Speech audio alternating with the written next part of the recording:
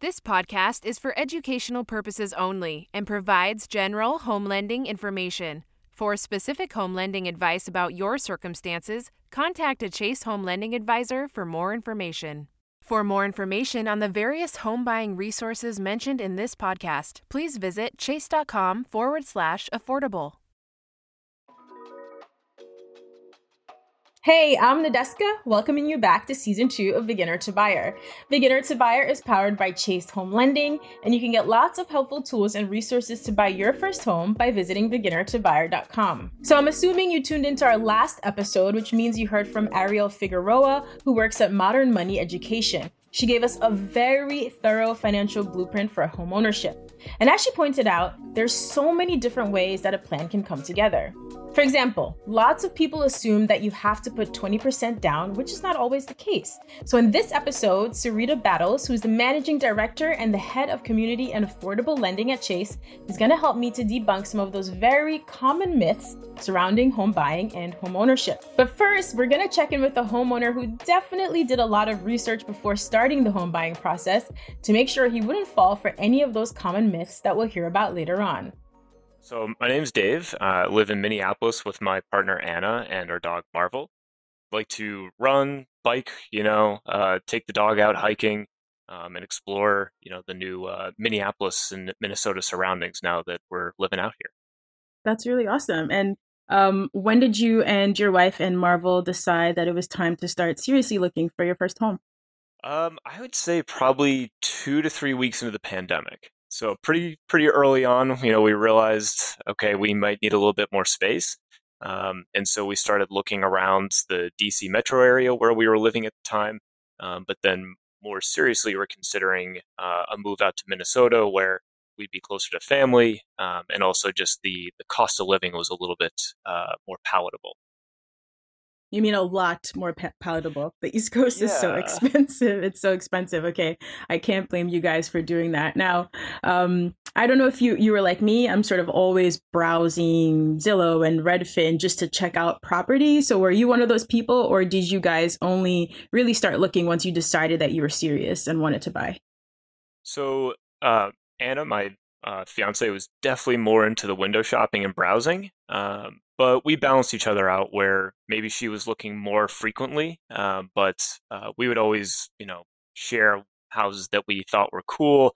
But at the beginning, it was more the house in its entirety, as opposed to understanding what components of, the house we liked. What was it that really drew us in. So we had been window shopping for a while, though, to say the least. So tell me how you guys got on the same page, right? Because as a couple, it's important to come up with a list of your must-haves and some of the things you're willing to compromise on. And that's not always matching up exactly for each of you. So what did you guys do to get on the same page?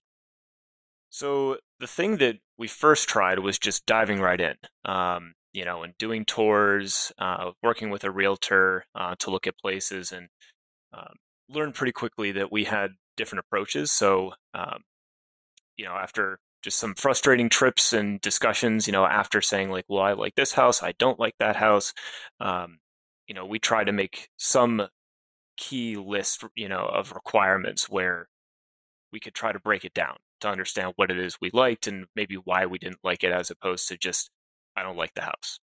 Um, so it first started as just a basic list, but then it kind of morphed into a more analytical tool just because I kind of, that's how my brain thinks, right, wrong, or indifferent. But yeah, it was a lot of discussions, usually in the car after seeing the house, that got us to that point.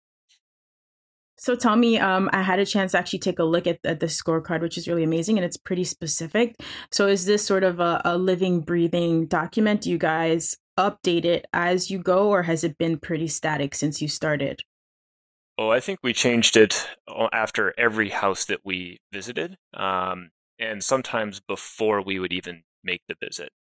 So we learned that it was important to kind of run through this list before we even reached out to our realtor, because half the time we get to a house and realize that something that we thought wasn't a big deal really was, kind of a deal breaker for us. And so we wanted to try to waste the least amount of our time, especially like our realtors' time, who had to set up these appointments and drive to meet us. And um, if we walked away feeling frustrated, that wasn't going to help us in the long run. And where are you in the process currently? So currently, as far as the success story goes, it's pretty good timing. We just closed on a house on the 31st, so we're officially in the homeowner stage right now. Congrats. Thank you. So tell me, you guys also are having a summer wedding. So those are two of the biggest life events a person can have, especially when it comes to budgeting as well, buying a first home and having a wedding. So how did you budget for both of those things? So Anna and I have been together since about 2017, and we've had a shared budget since probably about 20 the summer of 2019. So we've had a lot of experience like communicating with each other on finances and what our priorities are and why those are our priorities. What about who we are as people and how we grew up, dictates our relationship with money. So we've been able to use a budgeting tool that kind of helped us manage those priorities. And it's basically just like the envelope method, where you tuck money away to give it a job right as soon as you earn the money. So we had been saving for the house for a really long time. We had been saving for the wedding for a really long time. So pretty much right now we've just got some uh, larger than I like virtual envelopes with money, just waiting to kind of do its job. So it really hasn't been that stressful because we were proactive in setting the money aside. Proactive, and you're obviously both great planners. So once it came time to go through the pre-approval process, did you find that pretty smooth? Yeah. Between working with potential lenders and just that whole process overall, it was really straightforward. We had also gone through a first-time homebuyer class that was sponsored by the state of Minnesota, which was helpful.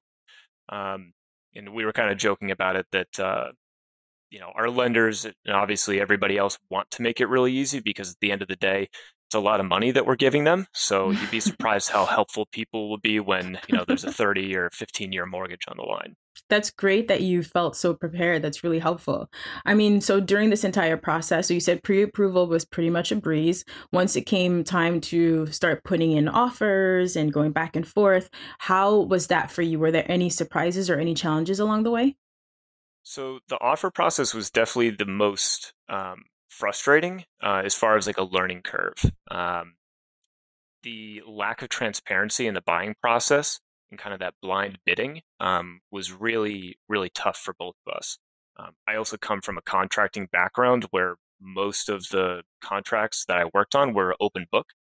So I was really used to transparency in very large transactions. And so looking at a house, guessing, what it was worth to us based on the list price, and then just sending in an offer only to find out weeks later or maybe the week later that we didn't get it and no explanation as to why, at least right away, was pretty demoralizing at the start.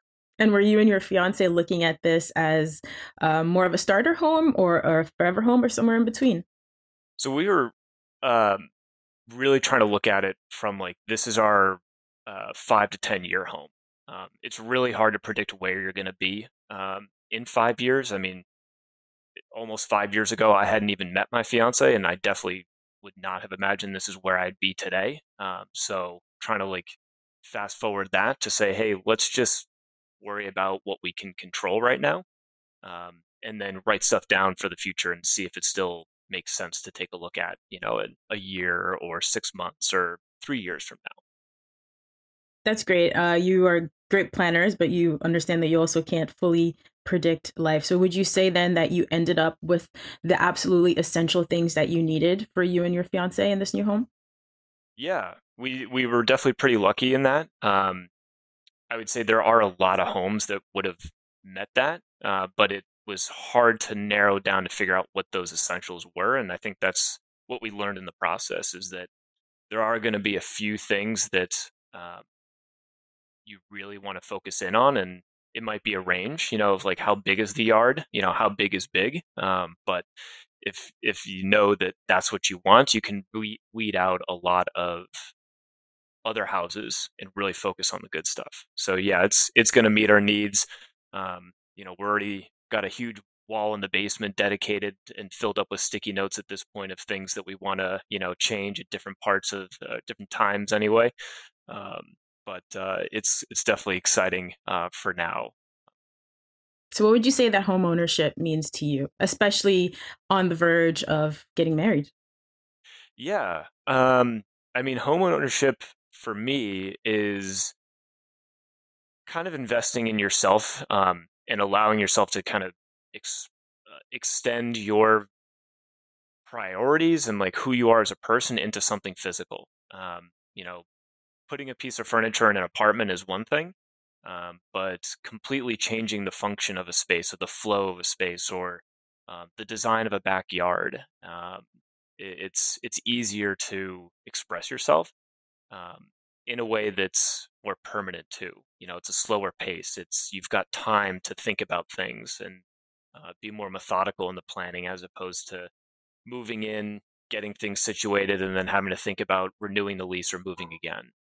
Uh, so it's to me about kind of slowing down a little bit, but not to be boring or unexciting, but to be just better preparing for like I don't know what life's going to throw at you and what you want your life to be. Absolutely. Well, look, as you guys approach your wedding, I think it's pretty cool that you already have had this really cool, I'm sure sometimes stressful journey together. You learn and you grow as a couple. Looking back, were there any parts that were fun, or did you come up with a lot of any ways to deal with maybe some of the more stressful aspects that you would share with other first time buyers? Yeah, I mean, um, it was definitely stressful for sure. I'll just reiterate that and be like, yeah, there were parts where we got in arguments. We're human. Everybody has their different levels of stress that they can handle or deal with or mitigate in different ways. But I think for us, the way that we tried to approach it was slowing down. So if we found a house that we saw virtually online and we liked it, we would do the scorecard, run down the list, compare our scores, talk about why we scored it the way it was, not what the score was, just hey, where are we different, and then sleep on it. For folks going through the same process and myself, if I'm going to go through it again, it would be just take a breath.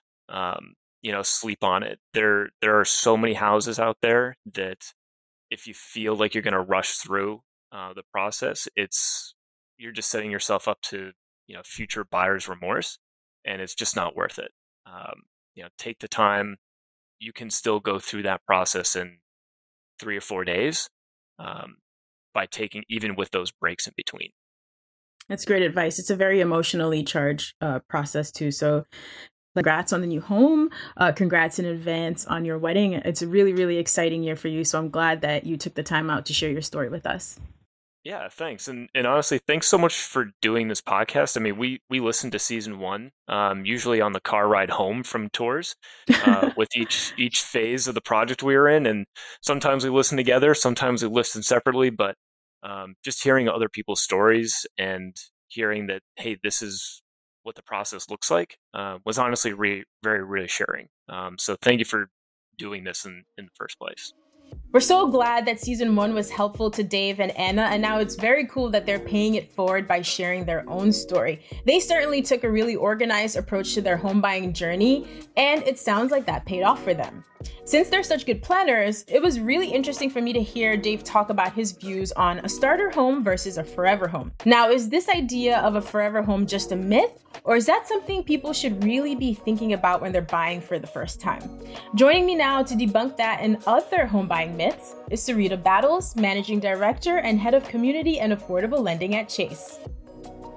Sarita, it's so nice to have you back for season 2 of the podcast. You gave us so much great information last season that on this episode, I hope you're down for this. I would love if you could help us to debunk some of the most common myths about buying and owning a home. How does that sound? That sounds great. Okay, so I know this is not as sensational as Truth or Dare, but we're going to call this game Truth or myth? And I'm going to start with some assumptions that first time buyers often have about purchasing a home. You tell me if it's truth or if it's a myth and why. So here we go. The first one is that you need to have a 20% down payment to buy a home. So that is a myth. And the reason it's a myth is because I believe that everyone feels like they have to have a lot of money to put down on a home. I think the least amount that you can put down on a home is about 3%. And we currently have a program called the Chase Dreammaker product that allows you to put down 3%. But the one thing that I would share is that the more that you put down on your home, the more you seed equity into the home. And in some cases, based on how much you put down, it can also impact the rate that you receive for the home. And so, again, at least it's 3%. But again, the more you put down, the more you can start to impact your rate from a positive standpoint. Thank you for that. Because our next one is still on the same train of thought that a lot of people think that they always have to stretch their budget to put down a bigger down payment. So it's okay to stretch sometimes, but you don't want to stretch past your limit, right? So would you say that's true or also a myth?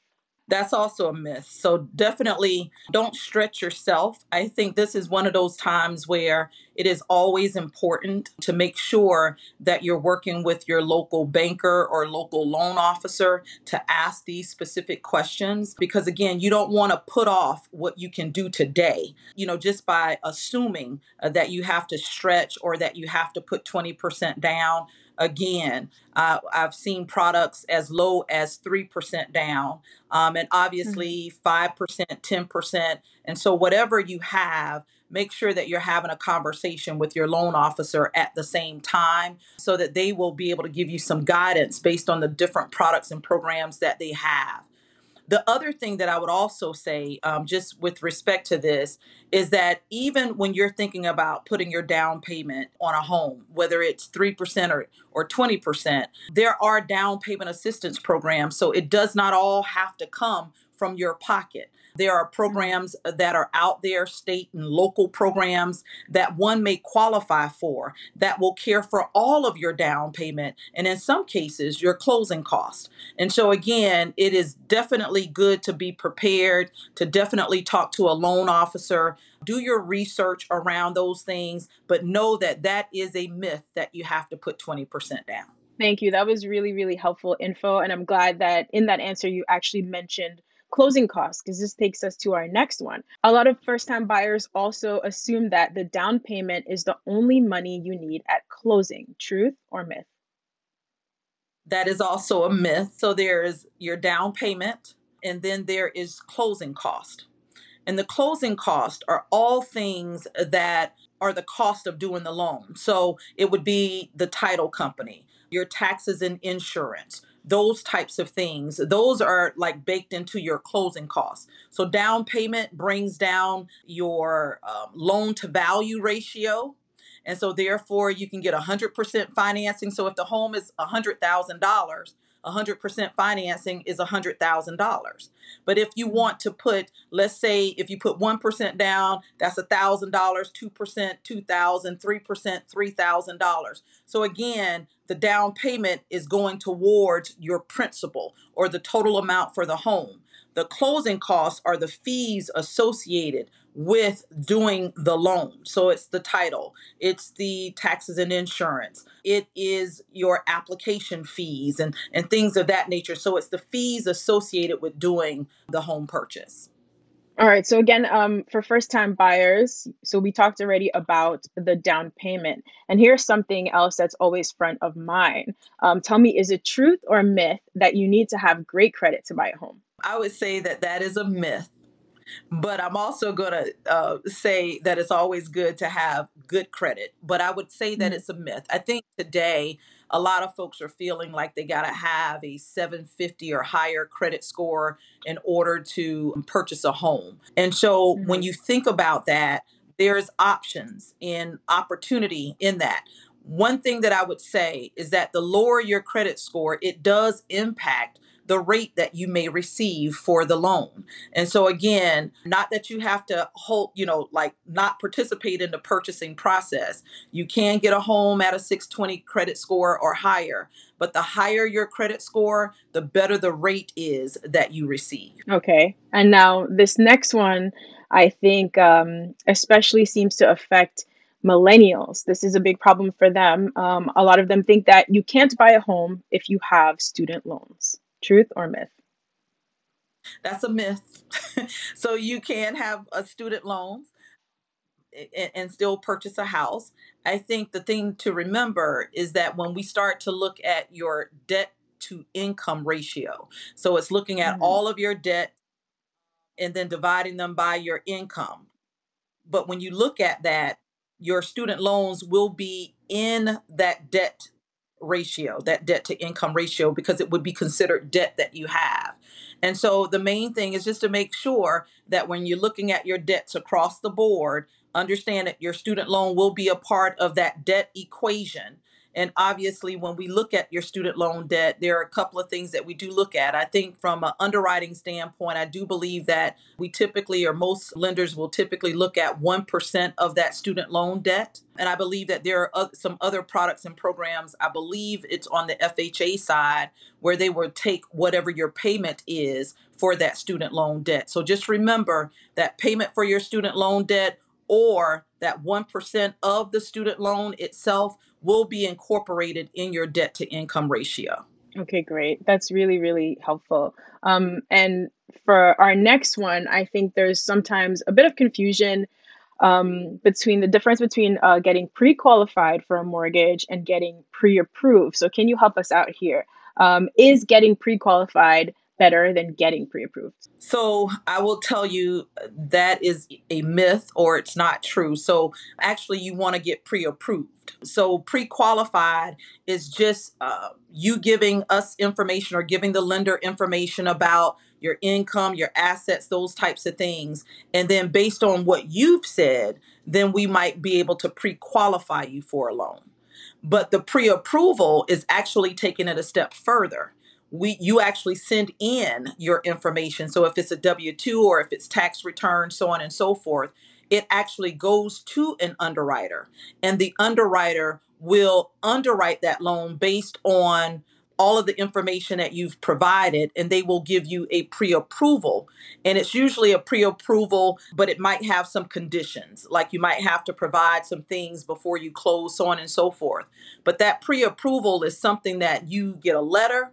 You are able to walk out and say, I have my pre-approval letter. You can show that to the seller to let the seller know that you have been pre-approved by a lender to purchase a home. And it's always just a better circumstance when you can show someone that you've been pre-approved versus pre-qualified, because that pre-approval is an underwriting approval. One of the most important parts of purchasing a home is, of course, deciding on the type of mortgage you're going to get. And I think a lot of first time buyers assume that you have to get a 30-year fixed rate mortgage. Is that true?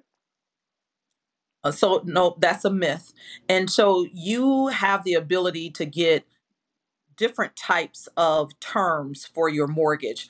And again, those terms may be contingent on your payment and what you're comfortable with paying. So there are 30-year mortgages, there are 20-year, 15-year. There are also opportunities to get an adjustable rate mortgage, whether Mhm. it's, you pay, for 3 years the principal and or pay for 3 years the interest and then it goes into principal. But you have, they call them adjustable rates, and it's 3, 5, and 7 years, and I believe there's a 10-year as well. And so you have those different terms and options.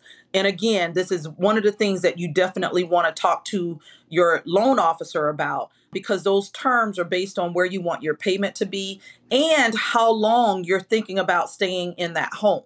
And so those are Right. factors that will determine what term you decide to get your mortgage in, whether that be an adjustable rate mortgage or whether it be fixed for 10, 15, 20, or 30 years.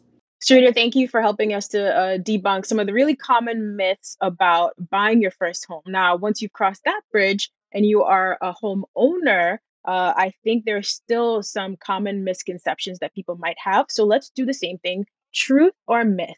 Owning a home is a wealth building tool. Hmm. I'm going to say it's truth on that one. It is a means to building wealth because wealth is about your assets. So your home becomes an asset. And so it's how you leverage your home through ownership that really helps you to create wealth or generational wealth. And so, yes, it is definitely a tool for building wealth. All right, thank you. And I understand there are layers to your home being a wealth building tool. So I think we're going to get into some more of those right now. With this next one, for example, is it truth or myth that your home is guaranteed to go up in value? That would be a myth because your equity or the value of your home is contingent upon your location, where you are, where you've decided to purchase your home, the monies that you've put down on your home, so the equity that you have built into the home, and then obviously the location. If your location is desirable, most often you'll start to see an uptick in the value of your home, and that may take time. So again, I always think about the current market conditions today and the fact that rates have gone up. And so therefore people are not buying homes as much. And so as a result of that, your home may stay stagnant for a while until the market turns again and you start to see more people buying homes, so on and so forth. And so again, I do believe that there's opportunities for your home to create additional value, but it's not automatic. So again, when you think about home ownership, you have to think about it from a long-term perspective and whether or not you're living in a location that would be desirable where people will look or seek to buy homes in your particular area. Absolutely. The location is something that unfortunately, once you buy, you can't change. But there are some things that you can do to add value. But another common misconception, or a common thought, I should say, is that all home improvement projects add value. Is that truth or myth? I believe that's a myth. But I do believe that you have the opportunity to look and do some research as to what buyers are looking for. And so in some cases, you have some buyers that might be looking for pools. You have some that might be looking for an updated bathroom, updated kitchen, those types of things. So just making sure that the work that you put into the home, that it is the value that people are looking for. It's the thing that folks are looking for or that are desired by potential homeowners. I always think about myself in this particular space. I added a closet or I expanded my closet. I have clothes all over the place. And that expansion to my closet could add value, or it could be one thing that's not adding value. Maybe it was the extra room that might have added value, so on and so forth. So definitely doing that research to understand, what consumers or what potential home buyers are looking for. That should help you in your thought process around home improvements and things that you might want to do. So, truth or myth, you can worry about maintenance costs later, sometime down the line. Hmm. I would say that that's a myth.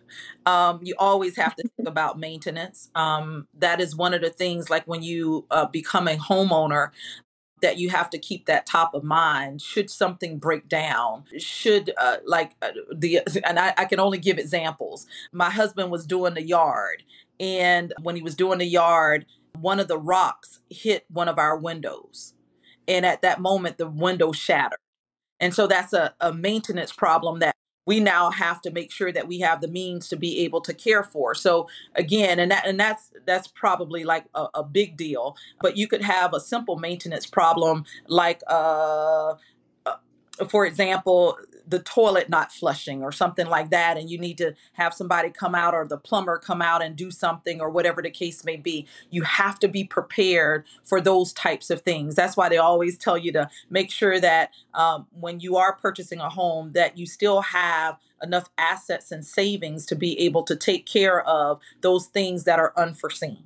Absolutely. It wouldn't be a real home buyer journey if you didn't have some plumbing maintenance to take care of at some point. It feels like that's just inevitable. So thank you for that. Here's another one for you. Home warranties are the same as home insurance. Truth or myth?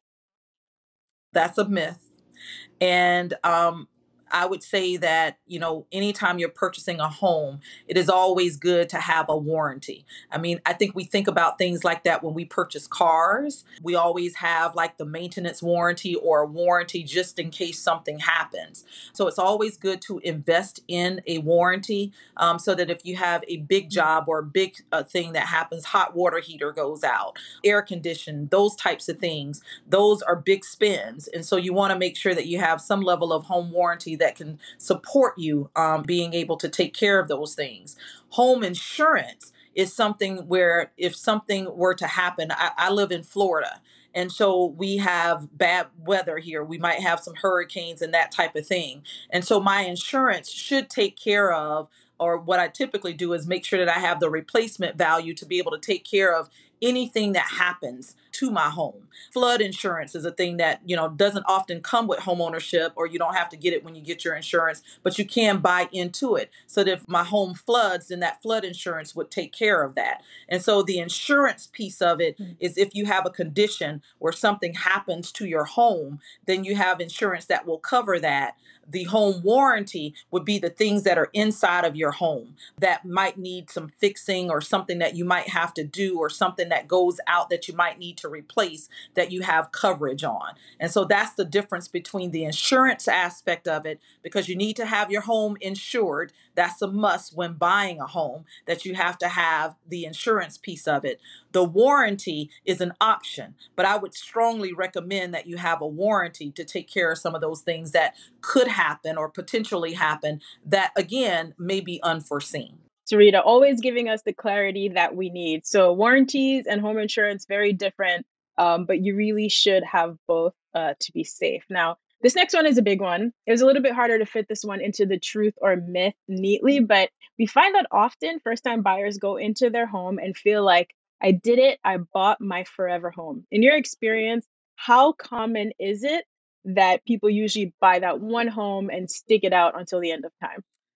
So I would say it's not as common as one would think. I think, probably, and I'm going to say this, I wouldn't even say when my parents brought their home, but I would say probably when their parents bought, it might have been a forever home, because you hear a lot about when your great great grandparents pass away, then they leave the home to their kids and so on and so forth. But I would say Right. today, that's a little bit of a myth, because what tends to happen is your situation may change. And so I might go into my first home Mhm. as a single woman going into my first home, and I purchase, but then I get married. Then we want to buy something together. That happened to my husband. My husband bought what I think he might have thought was going to be his forever home when he was single. But then when he married me, I wanted to kind of upgrade in that home. And then again, we're thinking about having children now and so on and so forth. So maybe that 3 bedroom, 2 bath was pretty good for him, but now we need to move up to a 4 or 5 based on, just the growth of our family.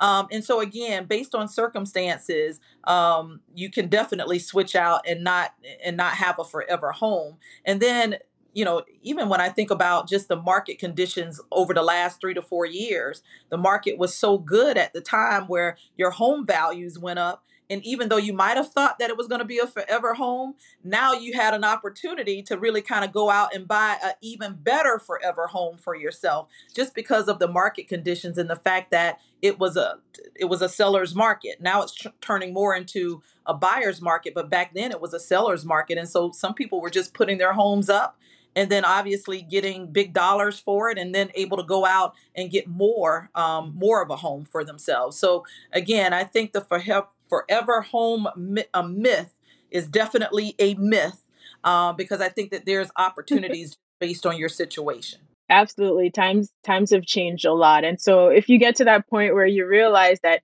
this isn't your forever home, then you might start thinking about the resale value of your home and the resale cost. Can you help us sort of wrap our heads around those two things? Yes.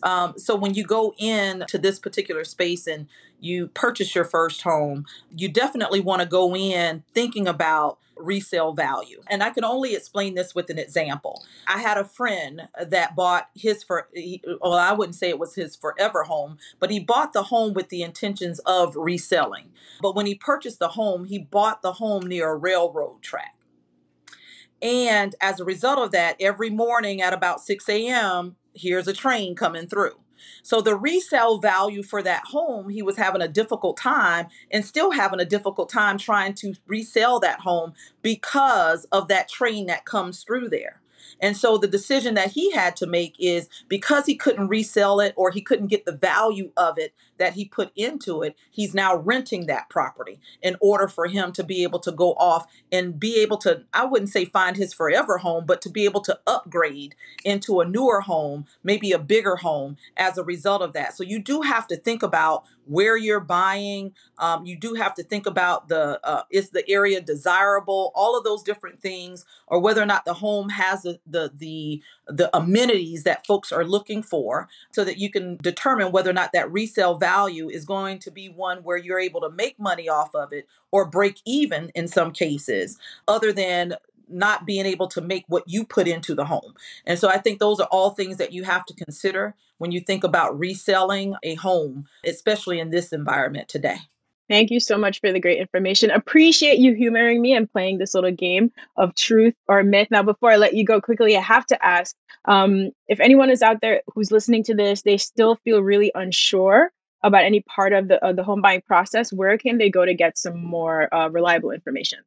I would recommend that they go to the Chase Homebuyer Education Center, which can be found on chase.com. And on that Homebuyer Center, there's a lot of information. There are tips for first-time home buyers that you can see there. There are a host of articles that speak to every question that you asked me today. And so therefore, you can go back and read up on some of those particular questions and get some of those answers. But there's a lot of information that speaks to the home buying process, the financing of a home, finding a home, what you do when you own a home, and then how do you maintain your home after you own it. So again, I think there's every aspect of the home ownership journey on Chase Homebuyer Education Center. And so definitely feel free to visit. You can get there by way of chase.com. Sarita, thank you so much again. I loved having you back for season 2. Always so much great advice. Thank you so much. I appreciate you so much. And I just appreciate this opportunity. Lots of great information for those that are interested in buying and for those that are looking to sustain home ownership as well. So thank you so much. I hope that cleared up some of those common misconceptions about home buying and home ownership, because like I mentioned before, it's really important to do the research and have all of the info from a reliable source. So join me next time as we consider the psychological impacts of home ownership. We'll ask that most essential question: can owning a home make you happier? Until then, you can learn more by visiting beginnertobuyer.com and consider revisiting the first season of the show as a review. Beginner to Buyer was created by Magnet Media and Chase Home Lending. Our executive producers are Ashley Bobo and Akash Vaswani. Our lead producer is Pamela Lawrence, and our media editor is Matthew DiPietro.